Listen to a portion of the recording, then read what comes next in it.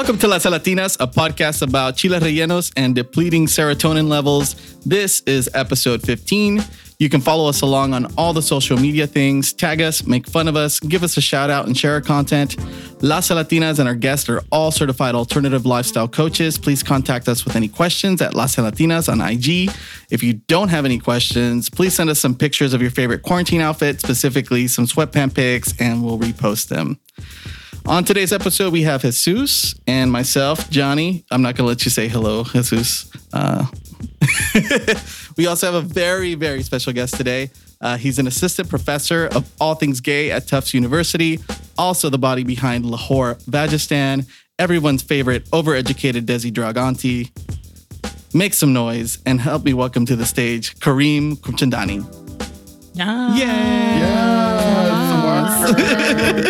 She's here. Was she on season 12? That seemed a little bit, was she on season 12? We'll find out. Did season 12 happen? Oh, Lucky 13, bitch. Yeah, I missed the application deadline for that, so.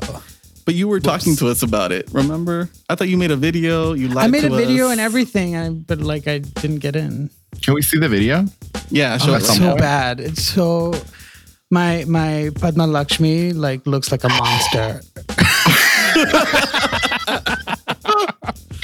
I was looking at it recently and you can see the film quality is so good that she just looks like a man. I want that to be the title of your autobio is my Padma Lakshmi looks like a monster. She looks like a man. That's your And game. How I Won RuPaul's Drag Race season 13. Although but you've seen my Malala. My Malala was excellent. It was really good. It was really good. Yeah, it was really good. Every time you say that you've done Malala or I see the picture of you, Malala, I think of the picture of Malala and Obama together with that press conference. And I was like, I could swear it's you. I was actually going to be invited to be at a symposium with Malala that got canceled during COVID. And I would have dressed up as Malala to attend the event, but that would have been amazing. I want you to do her birthday party. Do you think would she book you for her birthday party? Has her quinceañera passed already? Malala's quinceañera is the only thing I want to attend in quarantine. That's the only virtual show I want to go to. Malala's it's like Las Quince de Ruby, but Malala edition. How have you been, bitch? I haven't talked to you. We haven't talked to you in a while. Welcome to the show. I miss you both. Today is good. Today feels like hope. Not because of the Supreme Court ruling but because this weekend I went to a trans vigil that was run and hosted by Black trans women, and it was glorious. It just reminded me. Reminded me that I need to be around people, even if it means risking my life. But I wore a cute mask and I made a fan that said Black Trans Lives Matter. So I was gaying it up. But it just reminded me that Black trans women have been leading our movement and have been giving us life and have been throwing it down for so long and calling people out and asking people to join them, but on their terms, not on white gay men's terms. And it was amazing. And as much as I can't stand Boston, this gave me some renewed faith in what the communities here look like. And so that was a highlight and has sustained me for through today. And then I also have started, I downloaded Hinge in order to start dating again because I've heard that people have I have two friends who have boyfriends now through COVID dating. What? And so I was yeah, I know. If we can't be together, we might as well be together separate. No, but then they broke the rules. Oh, of course. And then they now have boyfriends and I'm okay, I'm going to try it. And then I downloaded the program and I hate online dating and I'm about to delete it. What? How long have you had it? 3 days. Girl, no, that's not you. You're not doing it right. What's going on? We need to see your profile. We're gonna do this. We're gonna do a deep dive later. Yeah, later. Okay. I was like, let's do it now. It's all wrong. Well, I was gonna say, do you want to read us your ad text? Oh yeah, my please God. read us your like. What's your headline, and then what's your like? What are you saying on there? Oh God. And how I'm did so you- nervous now. Do they ask you questions like, have you been around people in the last 2 weeks? Like, it's COVID specific at all? No, but it does keep sending you messages about safety and like giving you statistics about health. like So like Facebook. Oh, Does it do girl, that? that's the app. That's the app we have to develop. We should do OK COVID, where we ask people questions about like their public health practices as part of their screening process. And this is who you're matched up with. It's equally disappointing. Oh God. They do tell you like this person is actually quite likely to do a quick video chat if you're willing. But okay, so it gives you But I'm options. not. It's like Mad Libs. It gives you things to fill in. So Is it produced by eHarmony? Is that who made it? Maybe it's like a really slick version. It says, I'm weirdly attracted to blank. So mine is thick eyebrows. Okay. Okay. Right? Is that Yeah. too normal? No, I think that's in. I think that's the. Whoever says I really like thin eyebrows, like nobody says that. Who says that? Drag queens. Like while they're doing their own eyebrows. And cholas. Okay. I get along best with people who make Mean Girls references without trying to. Is that a fair Okay. description of me? Well, I think that definitely establishes like an age bar, which is nice. What you're writing isn't doing what you think it's doing, but it's doing something. Somebody who had already reached puberty by 2001, preferably. Yeah. I will say this is the first time that I've been like matching with people who are over 30. So this is maybe. I was gonna say, girl. I mean, I'm telling you. It's called progress. And then the last one, you're only allowed 3. The secret to getting to know me is, and I put flattery. That's great. Yeah. She has a sense of humor. Right? I mean, Well- tell me I'm pretty. Tell me I'm pretty. I like really gay shit in movies. And what was the first one? Eyebrows? Thick eyebrows. Yeah. She likes some hairy. She likes. Please be and I- ethnic. And codependent. Oh my God. It's just, how was your week? Oh, girl. When Kareem posted about the vigil, I keep hearing a lot of queer folks who are going to a lot of these events that are being organized by Black trans women specifically, and the use of the phrase "another world is possible" often. And I think that's just kind of it. Like that's legit. Like that's legit the feeling.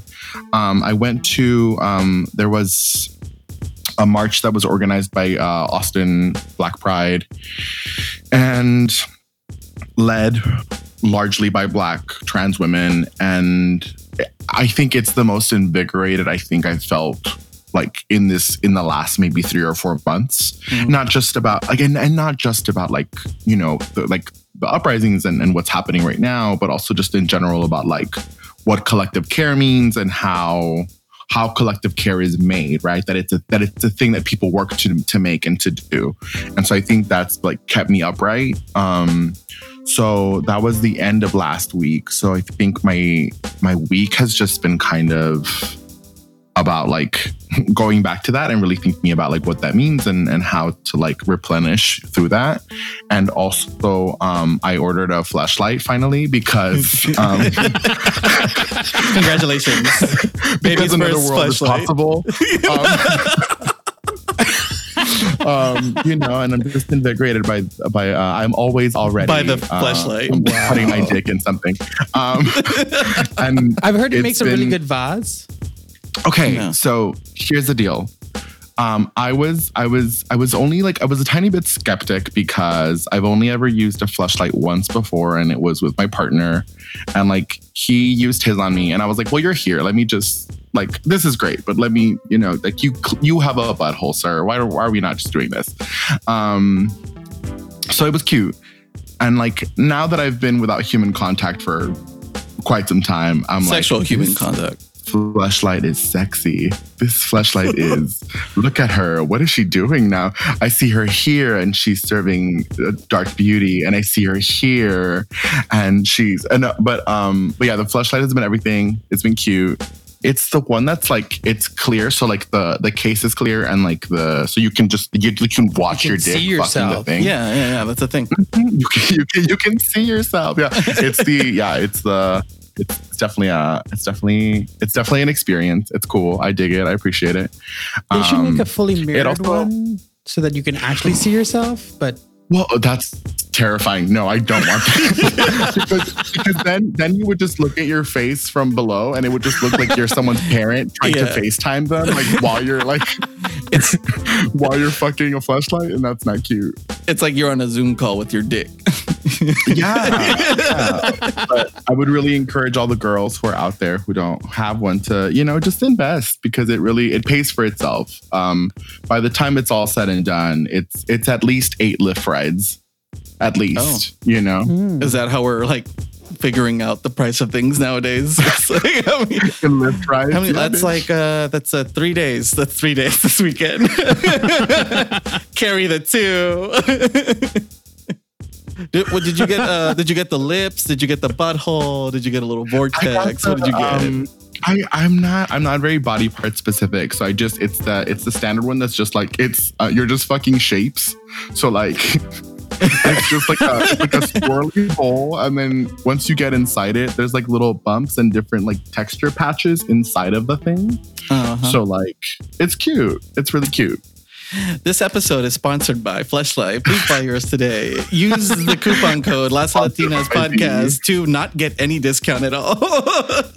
If you're looking for sponsors, you can pitch them this episode, though. They're apparently a terrible company. Yeah, I've heard really horrible things. Yeah, they treat their employees very poorly, apparently. Speaking of fleshlights, I'm just kidding. How was your workout? Okay. No, I'm just kidding. It's like, well, I went to Houston to see my mom, and she's doing well. Oh my God. No. And so I was like, you had to pass it on to me next. She's good. Everything was good. I had a good week. Work was hell, but like my mom, it was really nice seeing my mom. She like cooked for us. She made like this like she like made it a point to tell us about how healthy she's been eating and cooking, and it was really nice. I had a nice time. I did apologize to my mom about being a dick to her in like the last couple. I mean, I've been a douchebag to her, but yeah, she was fine. It was okay. That's between me and my therapist. Okay. Let us be your therapist. No, that's like a different podcast, I feel. But it was good. It was a good visit. I had a nice time. We can talk about this another time because I'm not going to get into shit about my mom on this episode. But maybe on the next one. But that was my week. It was good. I'm trying to figure out when the last time we were all together, like the three of us. Because I've seen you both in Boston. You both come at different times. But separately. I feel like the last time we were all together was actually like at your party. The first time I met Johnny was the last time we were all together. The time that I slapped people randomly. Oh my God. I only remember like... I remember seeing you and be like, I don't think I like this bitch. Who? Kareem? And or me? then, it's kidding. No, I love Kareem. I know, bitch. I was like, I have such doubts. Still do. No, and then by the end of the night, I was like, oh, this is correct. Okay, this is right. Well, we all knew every word in Paris is Burning, so I think when we that's just yelled at the screen for... Yeah. We had a Paris is Burning shout along. Yes. Kareem was on the floor. I slapped... Who did I slap? B-Joy. B-Joy. Shout out to B-Joy for getting slapped. He didn't like it. He's like, I don't understand the appeal. Of slapping? Yeah. Oh, I think he wasn't upset about it. No, because he asked, he's like, well, maybe if I try it, I like it. I was like, well, you want to try it? Slap! I think to appreciate it, you have to grow up in a Mexican household. Or an Indian household. Well, so speaking of Mexican and Indian households, It brings us to this week's topic, which is hot aunties or first tia in drag. Jesus, you have some tias you wanted to talk about? I mean, I don't want to talk about them. But do they want you to talk about them? No. I think I don't know. So when we were talking about like aunties, and this is why like I think the first time that Kareem, I really sort of started thinking about your work. For those of you all that don't know, Kareem does like, if you look up Kareem Khubchandani and then you look up the word auntie, you're going to find like a wealth of just like things you need for like your everyday survival. TED Talks, music videos. Let's not forget about the TED Talk. Auntie content. It's a TEDx talk. I'm not allowed to call it. Don't say that. Oh, you're not? No. I have a lot of questions about that, but I digress. Jesus. I'm losing interest in TED. No, but yeah. So yeah, I've been thinking a lot about like just I don't know. I think it's difficult to like not be like a joto and think about like your tias and like all of the women in your family who helped you figure out like here's how to be glamorous, and also like we have nothing. How do we turn nothing into everything, bitch? Mm-hmm. And I think my tia Camelia and my tia Noemi were the first two people that I ever saw doing that. My tia Came so my grandma had like 12 kids. My tia Came is maybe like number 4 or 5. Mm-hmm. But she from go was like, I'm the next matriarch. Like when mom goes, like I'm running shit. And so we all kind of knew that. Even when I was a kid, we were like, no. Like Game's like, she's the one, she runs the show. But I remember like, I went to visit her in Zacatecas and I was maybe like 7 or 6 years old. And she'd come to Juarez to visit, but whenever she'd come, like she was always kind of like dressed down, and it was like whatever, because she was like in a hurry or there was like a medical emergency or whatever. Something bad was always happening. So I went to go visit her in Zacatecas one summer, and I remember it was during the Festival de Santana, which is just 5 days of drinking and fireworks and like killing pigs and cows and dancing. That's all everyone does. I remember like sitting there with her and I was like, oh, can we go party with you? And she was like, no. And I was like, okay. And she goes to her closet. She just finished showering. She was in her towel. She was in that, it's that sickening combo where it's the towel wrapped around the body, but then also like the towel up in the hair. Yeah. Which I've always wanted to figure out how to do that. I still don't know. It's so and like, easy. I know I could find out, but I like it being a mystery. You know what I mean? Like I like the mystique of it. And I'm lazy. I can teach you. And I was doing it in the bathroom.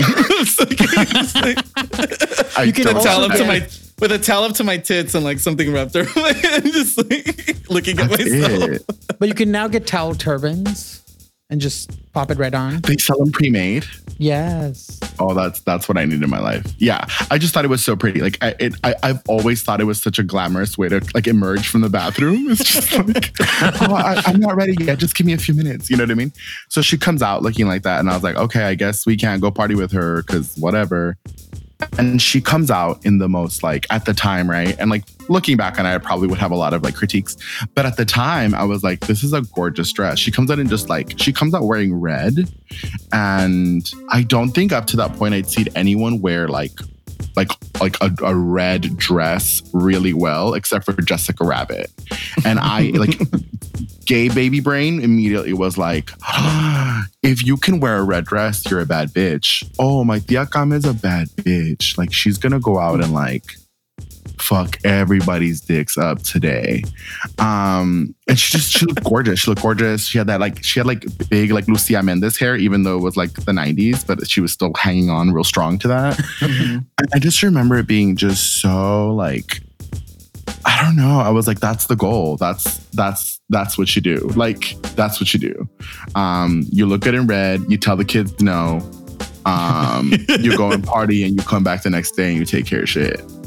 And so I think like just thinking about my tia Came has always been like a really, really interesting thing because Camelia also never married. Like my tia Camelia has never gotten married. So she's been like the single auntie forever.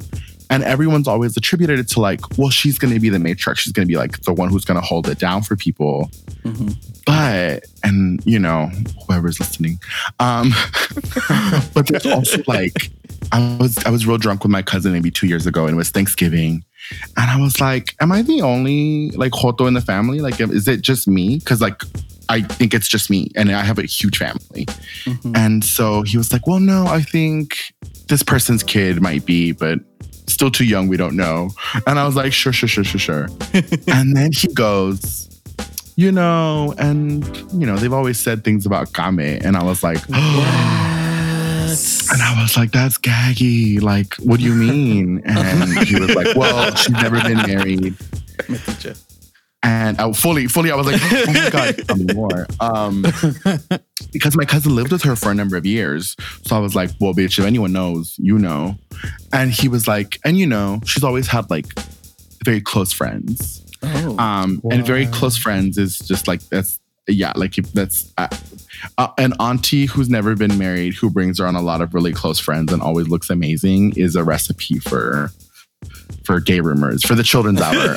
And so for gay children to know what they want to grow up to be. Yeah, bitch. But that was the thing that was for me, like the goal too. And so like, it's interesting looking at her now, because like she's still gorgeous. And she's still such a hawk. Like she just watches what happens in the family. And she's still just like beautiful, and also like remains unmarried. And also is like, it's strange to watch her sort of like her rise to power in the family structure, because she's very much like, cool, like I'm in charge now, bitches. Like, so like whenever there's family functions, people no longer go to my grandma's, they go to her. And like she hosts my grandma essentially, right? Because like my grandma's older now and stuff. And so I don't know. She's a bad bitch, and I think like it's the poem that I published in Tin House, the one about aunties in space. Like that's about her, because she worked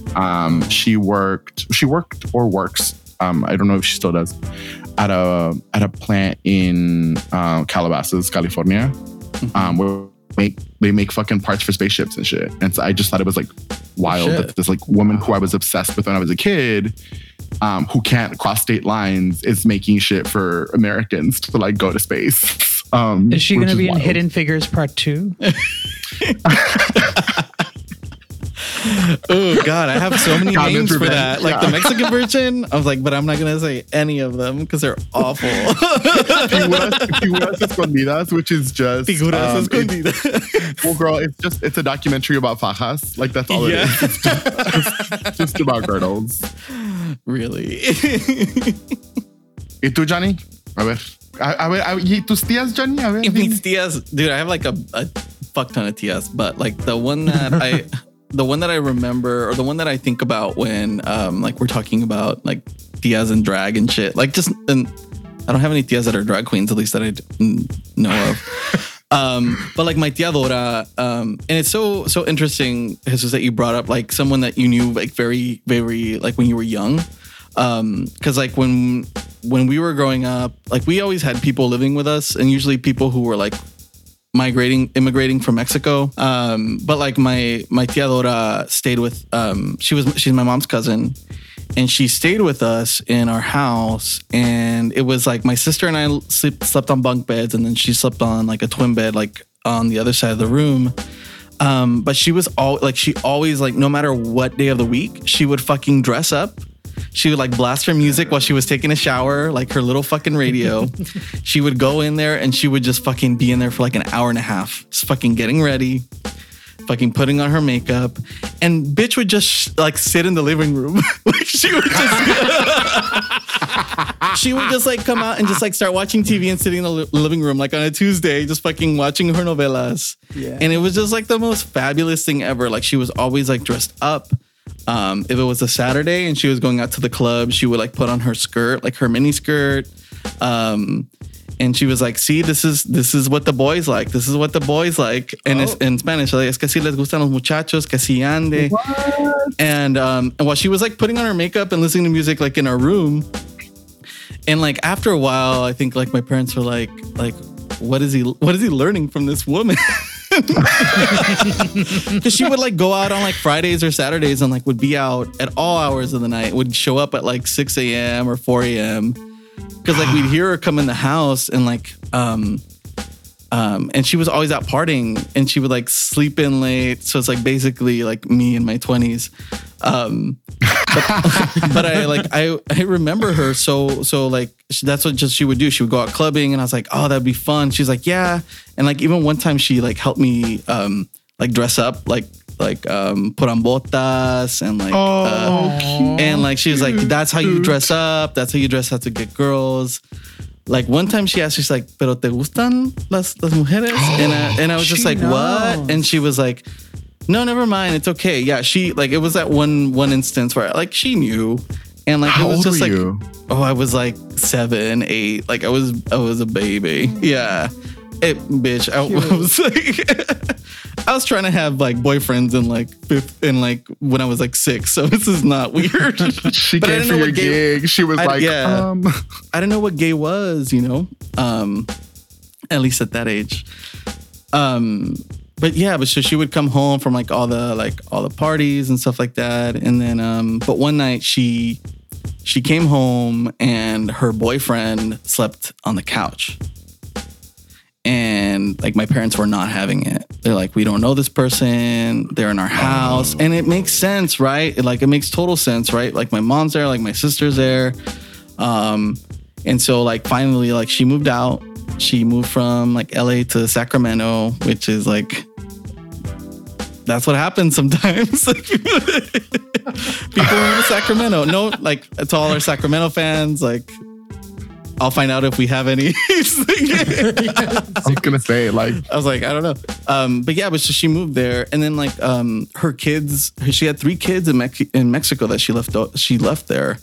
And then she finally brought them over, and then they stayed with us actually for about a whole summer because she was like trying to make sure that she had her home ready in Sacramento, like to bring her kids over. And so like she came to LA, like her kids were hanging out with us or living with us for like a whole summer. And then finally like they left and moved to Sacramento with her. But I think like the thing that I remember the most is that they took my fucking Nintendo and I was so mad because my fucking mom made me give it to them. But also that's like classic like Mexican family, like 100%. Give them everything you have and then we'll buy it when we get back or whatever. And I'm just like, lies.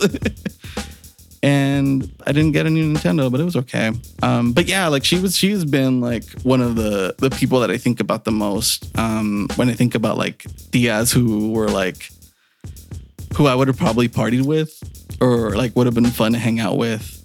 I have some other tias who are also very fabulous, like my tia Picho, but she's a bitch.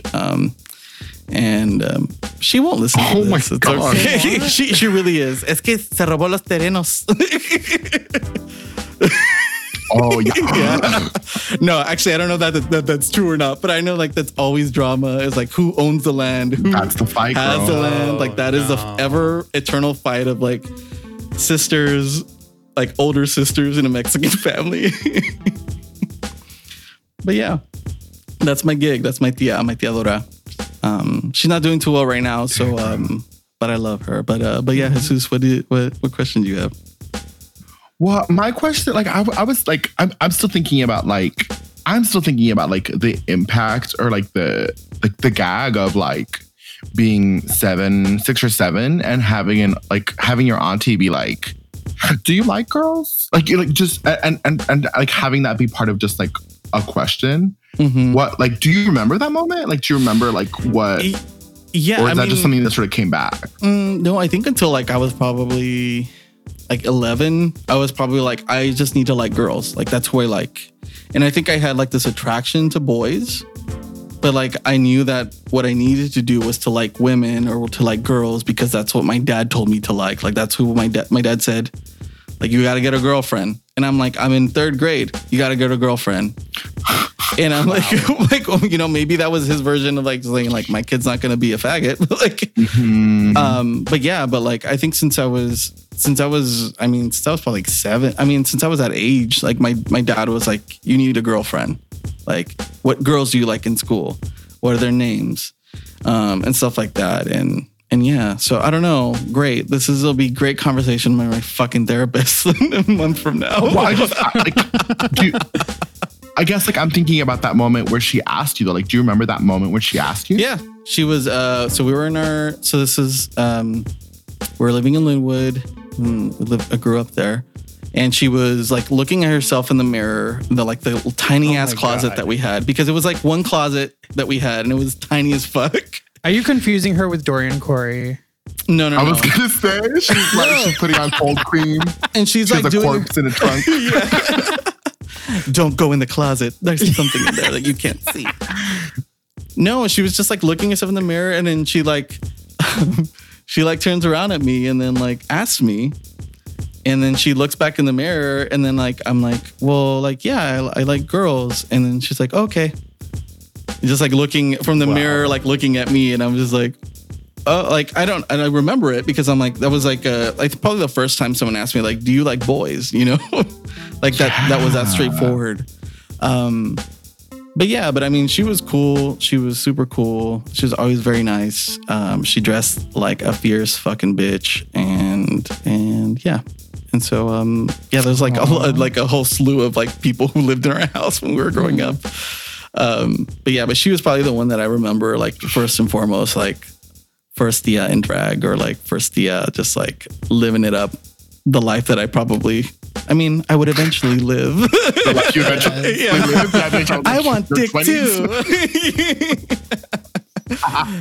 I mean, but that's my Tia. What about you, Kareem? What's your auntie? Oh my God. You know, I'm obsessed with aunties.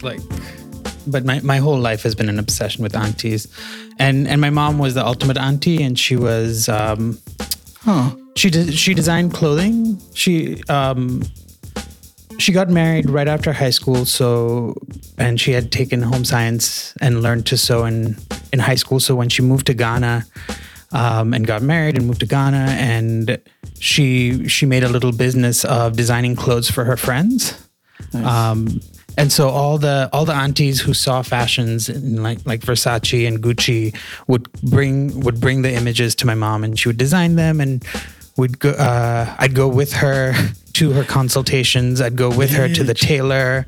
I'd pick out scraps from the tailor's bucket and like design my own clothes for my dolls. That's amazing. It was the gayest childhood ever.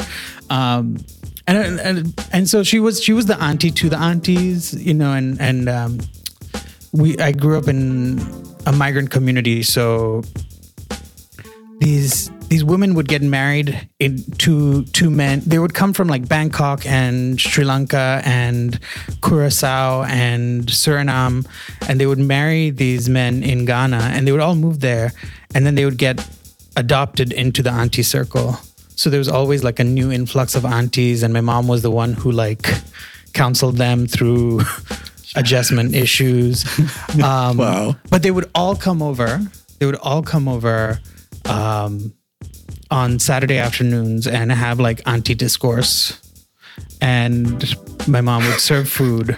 And I would just sit there like pretending to do homework and listen to like 15 women talking for 3 hours about all the drama. Wow. All the drama. And so it was like my entire education was auntie related. So I'm just obsessed with them. And they used to do performances and so they would rehearse in my mom's living room. And so all my dance movements I learned from them. Everything I do in drag, I do because I learned it with them. So even the your fisting one, the Latin. That's what they were rehearsing. They were rehearsing the Latin one. You know, if you haven't seen Lahore Pakistan's, was it Whole New World performance? Look it up. It's on TEDx apparently. No, but there were conversations about sex that like I didn't know what sex was, but they were like talking about that, and then they would like bring over Marie Claire magazines, that have like 10 ways to please your man, and like they would trade magazines with each other, and that like those magazines were my first pornography. Because the perfume ads with the like shirtless guy with abs and like Dolce & Gabbana. Yes. Yeah, bitch. They were like them and Calvin Klein, I think. And Jean-Paul Gaultier. Remember the JCPenney catalog? No. We didn't have that in Ghana. So okay, well, I do. although one of the things I found on the internet was international mail. Oh, yes. Oh, yeah, Which, girl. That's when when I learned that, like, that was a lot of other people's porn, too. Yeah, that was one of producer Jeff's favorite porn growing up, I think. I'm speaking on his behalf, but it's okay. All those guys who look like pirates with the ruffles. With like the gayest thing. Like ruffle shirts, but with like green thongs on the bottom. Yeah. This is hot. Clearly. But give me all of that. I mean, my auntie obsession has like driven me to be the hot auntie, or at least like, and it's also really been important to me to find other aunties as I've grown up, because like you don't just have aunties when you're a kid, right? And so when I moved to Chicago, I met this Pakistani poet and activist and car salesman.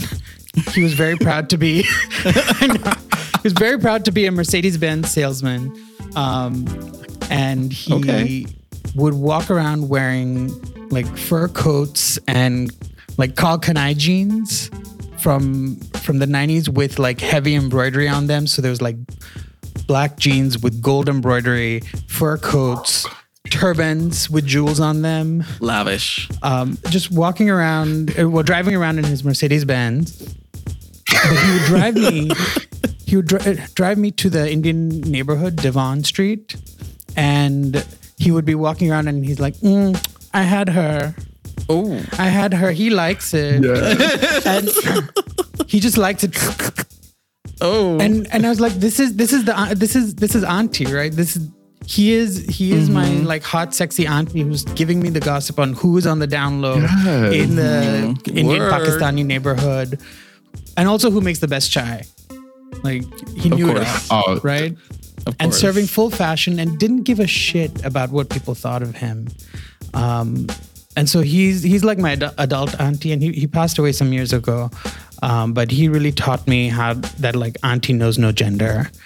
And then there's like a million other hot aunties. There's, if you Google Indian auntie on Twitter or on Instagram, you're going to find all these like busty Indian women with their like tits out, like squishing them together with big hips, always wearing a sari, but that's like half fallen off. Like hot aunties are totally a fetish for Indian boys. Is it? And then there's of course me. Is it like MILF? Is that what like the corresponding like? Yeah, I mean, I think it is. It's absolute. I mean, you on a previous episode, you were talking about hot uncles and like hot uncles. I was gonna say, I feel like that's the analog here. Hot uncles is a thing. Oh my god! I follow they love like one guy on Twitter. Have you seen them on TikTok? That's what I was saying, girl. That's what I was saying in the last episode. Really? Hot uncle TikTok is everything. Hot uncle because TikTok they're actually flexing. Like, and the kids are running around in the back, but they don't care. Yeah. Yeah. Okay, you gotta. Okay, we'll post those on the site. We don't have a website. Girl, we'll put it on Craigslist. I don't care. We'll put it in the for sale section.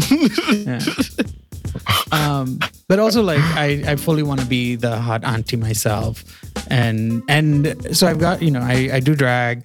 I've got Lahore, Rajasthan, and she's always wearing saris and looking cute. But I'm not like.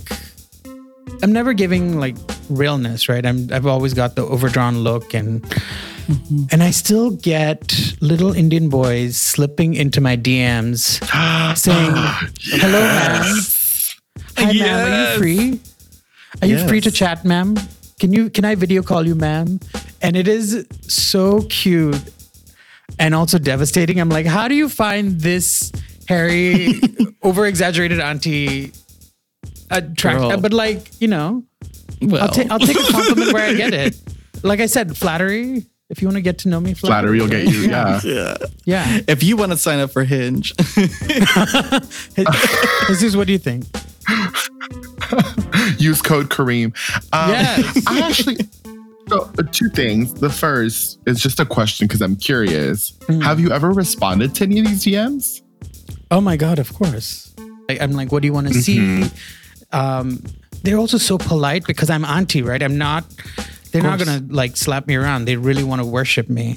So they're just like, they really want to worship me. Yes, like, I loved it. Ma'am, I think you're so beautiful. Ma'am, I like your pictures. I like your pics. Please, can you send me more? Dumb auntie. But they're always so lovely and polite. But also like the work of like getting into drag just to FaceTime or to like Instagram video with folks on a different time zone. Like it's a lot of work. And actually the first time I got hit on in drag was at OCH. No, what's the Rain in Austin. And I didn't know what to do. I was like, actually, I don't know how to be sexy, right? And flirt when I look like that. So that was a challenge, but you had a second question. Wow. Yeah. I think that the other thing that I really hung on to, like, just like listening to you talk, I'm really curious, and I'm really thinking a lot about like what you said about your late in life auntie in Chicago, and like this kind of interesting moment where I think a lot of us enter a kind of auntiehood I specifically like in queer spaces or with our queer friends. I have like a lot of gabies. And my friend Savi, we were at the Iron Bear and a little crew of gabies rolled up. And I talked to all of them. They were going to go out for the night. I was like, be careful, da-da-da-da. Here's my number if y'all need anything, da-da-da-da. Here's some shots. Everybody take care. And they left. And my friend Savi was like, you're like a daddy, but you're a femme. And I was like, what? And he's like, you take care of people in very femme ways, but also like you look like this. Like, and he was like, you're la papi. Like, you're la papi. And having daddyhood femmed for me, I was like, oh, like this is the auntie shit I love. Like, this is actually, I've arrived. So I would love to hear just a little bit more about like how you think you've how you think you've auntied. Oh my God, I love to give advice. I'm ready for people to come to me with problems. And I will tell them what I think, and none of the information will actually be useful, but I'm fully ready. No, but I actually do like fixing people's problems and but also part of that is like, then I get to know the gossip. I get to know who's a problem. I get to warn other people about them. I think the other way that I've come into this is paying for things. Right now that I have money, I'm like, no, you don't pay. I'll do it because I think that. I mean, I don't have money, but like now that I can, like especially with my graduate students, if I see them out, I'm like, nope, I'm in charge. Yes. You know, and like the auntie thing has really come to shape my professor persona. I think that it's it gives me some room to be real and bitchy. Because professors are only really only worshipped if they are masculine and white, right? Like then they have authority. So the aunt, like overdressing for class, overdressing for actually any event, is another way like that I establish my own authority, but not on the basis of masculinity or whiteness, but of like brown auntie, femme daddy realness. Yes. Category is auntie. Yes. Auntie in a corporate environment.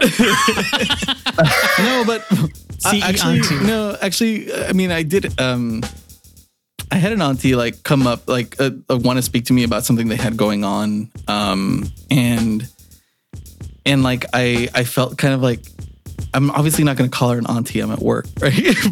but like she was like definitely giving me auntie vibes. She's like, I'm calling you by like your legal name because that's how I know you.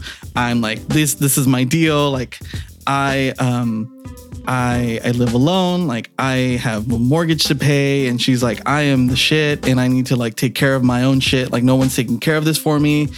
And so like, I guess a question to you, Kareem, is like, how does that, have you seen that work out? And like, not necessarily work out, but like, how would you, like, part of me is like, I want to understand, like, I want to be like, look, I understand like the authority you have with you because like it is, right? And it's cultural. And so like, do you have any advice for like someone who wants to have like that type of conversation with like an auntie? Or like say like, is that appropriate? Is that inappropriate? Is that like disrespectful? Like acknowledging their auntiness. Oh gosh. Deconstruct it, bitch. Tell me I'm an idiot. Like, it's two things. Because aunties are the stereotype about aunties is that they're difficult, right? I mean, if you think about like and they're stubborn and they say no. They're the one who says no to you, right? So, I mean, I think that stereotype rings true. And when you've got like a 45, 50, 60-year-old woman who is single, who's really set in her ways, you know, she's bringing a lot of baggage, right? I've got that auntie baggage too, right? Like, I think our age also produces a certain kind of weight that makes us really stubborn. And so you don't want to fuck with aunties. But then there's also a lot of people who don't want the auntie stereotype. They, you know, what's her name? There's an interview between Kamala Harris and Mindy Kaling, and Mindy's like, I don't know what to call you, and she's like, well, don't call me auntie, right? Nobody wants to be that old, curmudgeonly, older figure, or a lot of people don't, and I think the queers are embracing it, actually, because we don't have a gender for like femme daddy.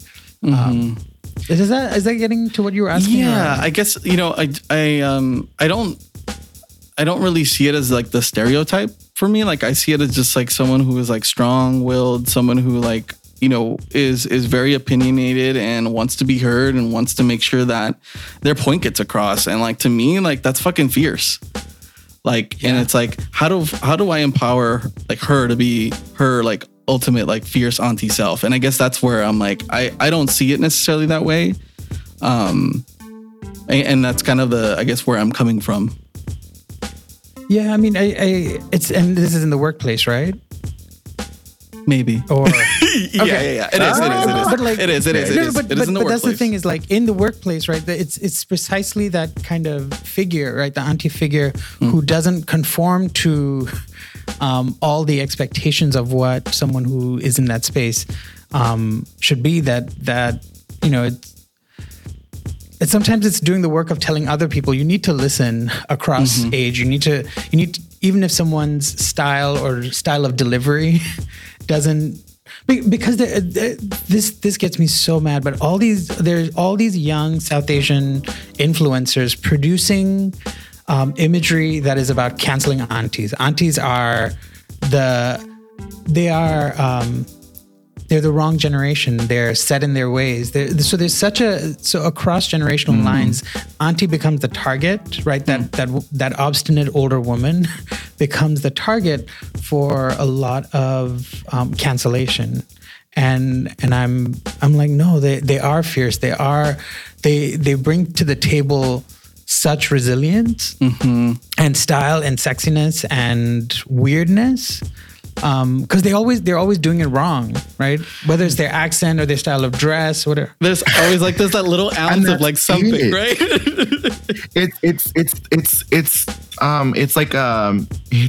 There's a little bit of what I call like chafa. There's a little bit of that, like there's just like a tinge of that bootleg that's beautiful, because you're like, oh, this is like it's. Yeah, it's free fall failing, and it's like, yeah, bitch, I got this pulga, and it's still cute. What are you gonna say? What are you gonna do with that? Right. And I love it. And I really that's really interesting. I hadn't heard that was happening. In these influencer spaces, but I also see the way, like, I think some folks are reading that as like, a power dynamic they don't want to buy into. And it's like, well, no. That's, you're actually like, if the power dynamic is all you're focusing on, you're actually missing the point. Right. Yeah. And I think it's also like the obligation of some of us to lift up these unruly women, willful femme figures, who are so easy for society to discard. Yeah. Yes. Yeah. Yeah. Speaking of discarding, this conversation is worth 3 credit hours at Austin Community College. So if you listen to this part of the program, just make sure that you send this to the registrar at ACC, and also at Tyler Central Community College. So we're also doing that too. So your certificate will be signed by Lahore Bajistan, and I hope your school takes it. Dr. Bajistan. Dr. Bajistan. Yes. Yeah. yes. All right, well, I think that takes us into our last segment of the week, which is losing interest. And so I think I want to go first. I feel like mine's a little bit more of the heaviest, but I'm I don't know if you saw, but like this week there was like a dissertation by J.K. Rowling about like against trans women, and I fucking hate that we're still talking about bathrooms as being kind of or like changing rooms as being like the main reason why like transgender rights aren't fucking a thing. And like if that's the only basis of any of a conversation, I just don't understand how anyone gets past that. And like the fact, and I guess I don't want necessarily like celebrities telling us what to do, but like celebrities are in a position of power more so than we think, right? That's why we have who we have as fucking 45. And I just like, I really hate that people are looking to people like J.K. Rowling or people like anyone else who is to get your political advice from, right? Or to decide that that's how you're going to fucking treat other people. And to me, I'm just like, if a changing room, if a fucking bathroom is the only reason why you're fucking denying someone rights or denying someone the ability to fucking just live, like go fuck yourself. Like fucking think about this in a different way, and think about this a little bit more in depth, because you're fucking impacting people's lives. And the more and more, like I heard you guys talk in the beginning about how transgender Black women are fucking leading all these riots, or they're leading these protests, and they're leading these talks. Like we have a great deal of respect to pay our transgender community, and I'm fucking pissed that this is what it fucking boils down to. And I can't understand why they're so fucking furious at all of it. So that's what I'm losing interest in this week. And anyone who thinks this is a fucking conversation about bathrooms can go fuck themselves. That's it. That's my fucking losing interest. Let's Kareem? take a shot now. So Black trans women are the ultimate aunties, right? They're right.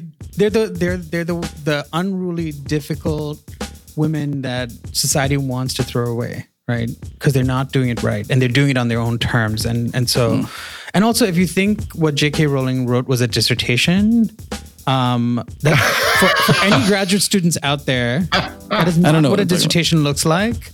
J.K. Rowling would have failed. Her argumentation was poor. Bitch, I got a bachelor's degree from like a Christian university. Please don't like just me for this shit. It's trash. It was so badly written and so dumb and so awful. The thing I'm losing interest in, and I think more than losing interest in, I think I'm breaking up with, is Law and Order SVU. Probably my favorite show. It is the most calming, boring, repetitive show that like just, it's the best way to spend a Saturday is just like Law and Order reruns. But it also is a show that has really solidified in our public mind and psyche that cops are going to save us.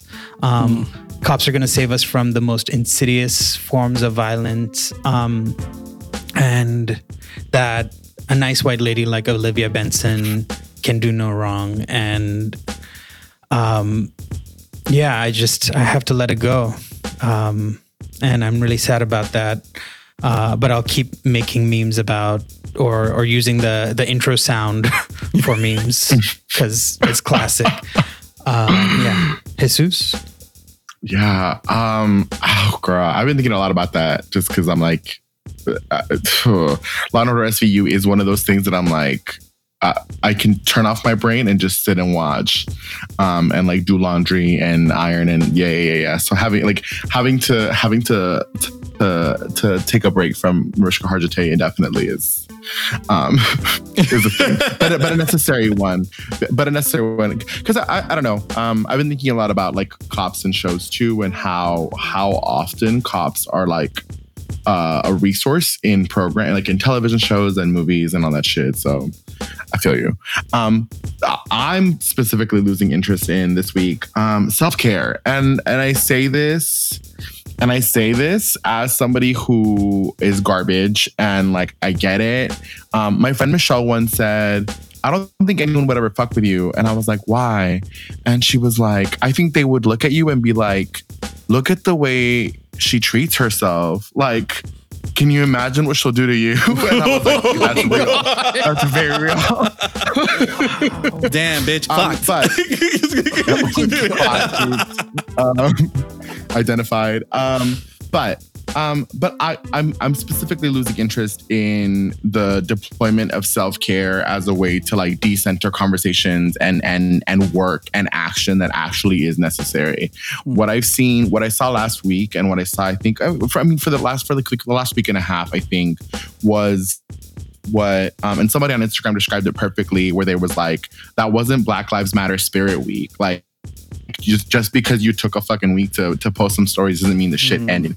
And I think like it's so enticing for people to feel like something happened, because that's the psychic space they concentrated on deliberately for a week.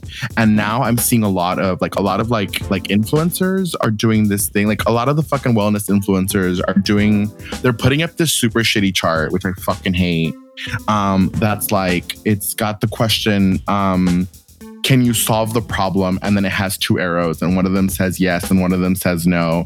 And it's like, if yes, then cool, fix it. If no, don't worry about it. And I'm like, that's not how shit works. Like, just because you can't fix something doesn't mean you don't worry about it. It actually means it deserves more of your attention and energy, because guess what? Half of the shit that's killing us has no immediate solution. Most of us are gonna fucking die never seeing like the things we want most for other people and for ourselves. And that's just how that shit goes.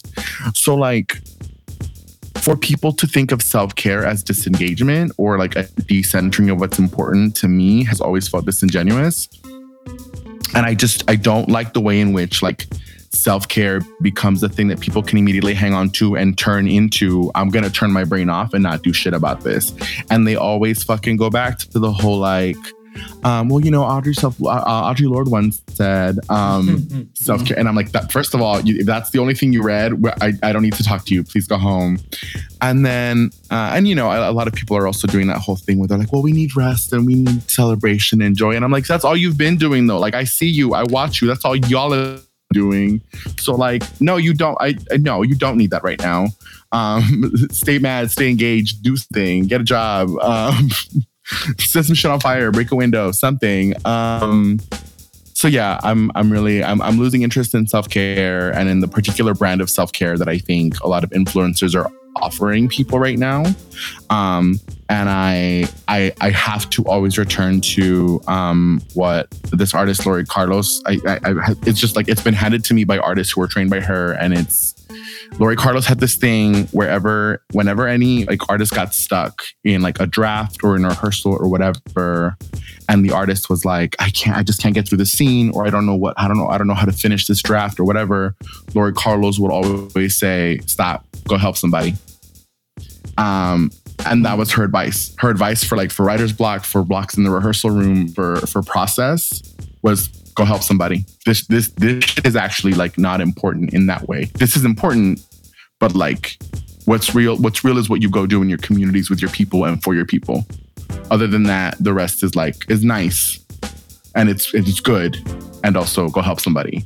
I've been really thinking about like what does self-care look like in a more collective way. So I'm losing interest in the bath of self-care, I guess. That's it. Just that little piece. Just a little bit. Just a little bit. I have a question for you. Like the influence, like the people that you're seeing do that. Like, what is their end game? Like, have they? Is it just okay? People are like, look at my cute face, and then that's what I'm doing. And then now I'm talking about Black Lives Matters, and then now I'm not. Like the people that I'm seeing most, the people that I'm seeing this most out of, and the people that I think I'm most like, if I could run up to your house and fucking punch you straight in the teeth, like I would, are so many of, and I'm specifically thinking about like a lot of the non-Black, like Latinx folks that are influencers in this moment who are actually just like always like, I'm like, I see what y'all's Instagrams look like y'all are always posing for, like putting photos of like like skinny white women next to flowers and shit. Y'all are always putting up photos of like white boys in pastels. Like I don't give a fuck. And like if for you to take care of yourself means that you're gonna remain being this kind of person, don't take care of yourself, bitch. Actually, like, let's speed up the process. Please, like, either change or leave, like, go away, like, just stop. So I'm seeing it a lot. I'm seeing it a lot amongst like those folks. I'm seeing it a lot in people who do the whole like, I'm doing a collaboration with Reebok, and they have like a picture of their fucking shoes next to like a cactus with some like pastels in the background, and I'm like, that's not a thing. You're not doing anything. And like, and then they bitch about capitalism. It's not it's not a collaboration. It's Reebok asking you to sell shit for them, right? Right. Totally. They don't get paid. No, but I mean, India Moore, her Instagram has been a model for influencing that I like, digital influencing that I cannot I can't. It is blowing my mind how generous she is. She's like, don't give me money. Like, don't put it in here, put it in these accounts. Here are things you can do. She's like boosting other people's voices. I mean, so there's a way to be an influencer, I think. She has a huge platform as a TV personality.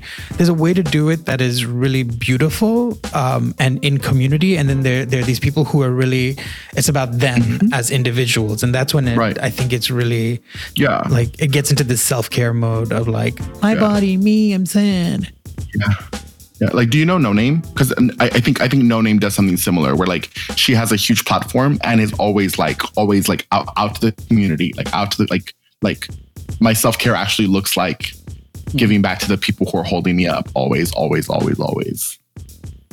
Yeah. Damn, so I don't know. I've been mad.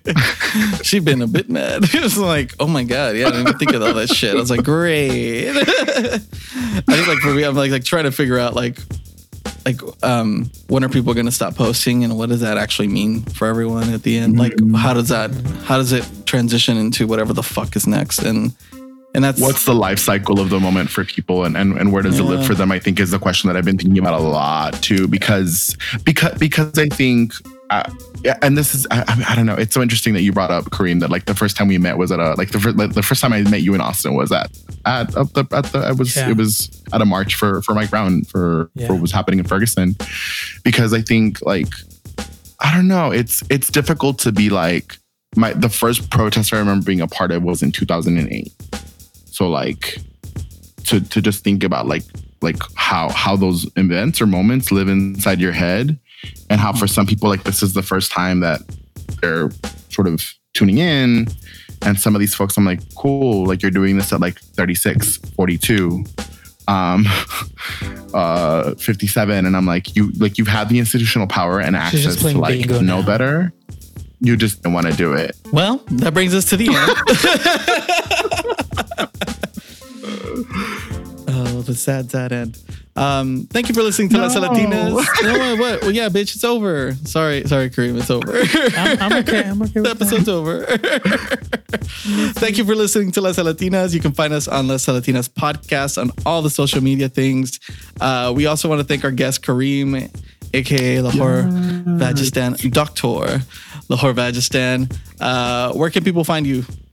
You can follow all my personalities on Instagram.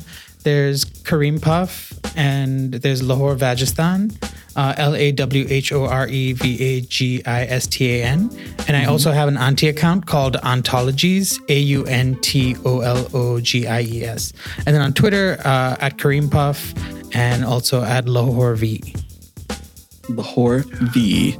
Thank and you. On Hinge. In the next Hinge. 2 days. Oh my God. And on Hinge, yeah, bitch. Get that Hinge dick. Oh God.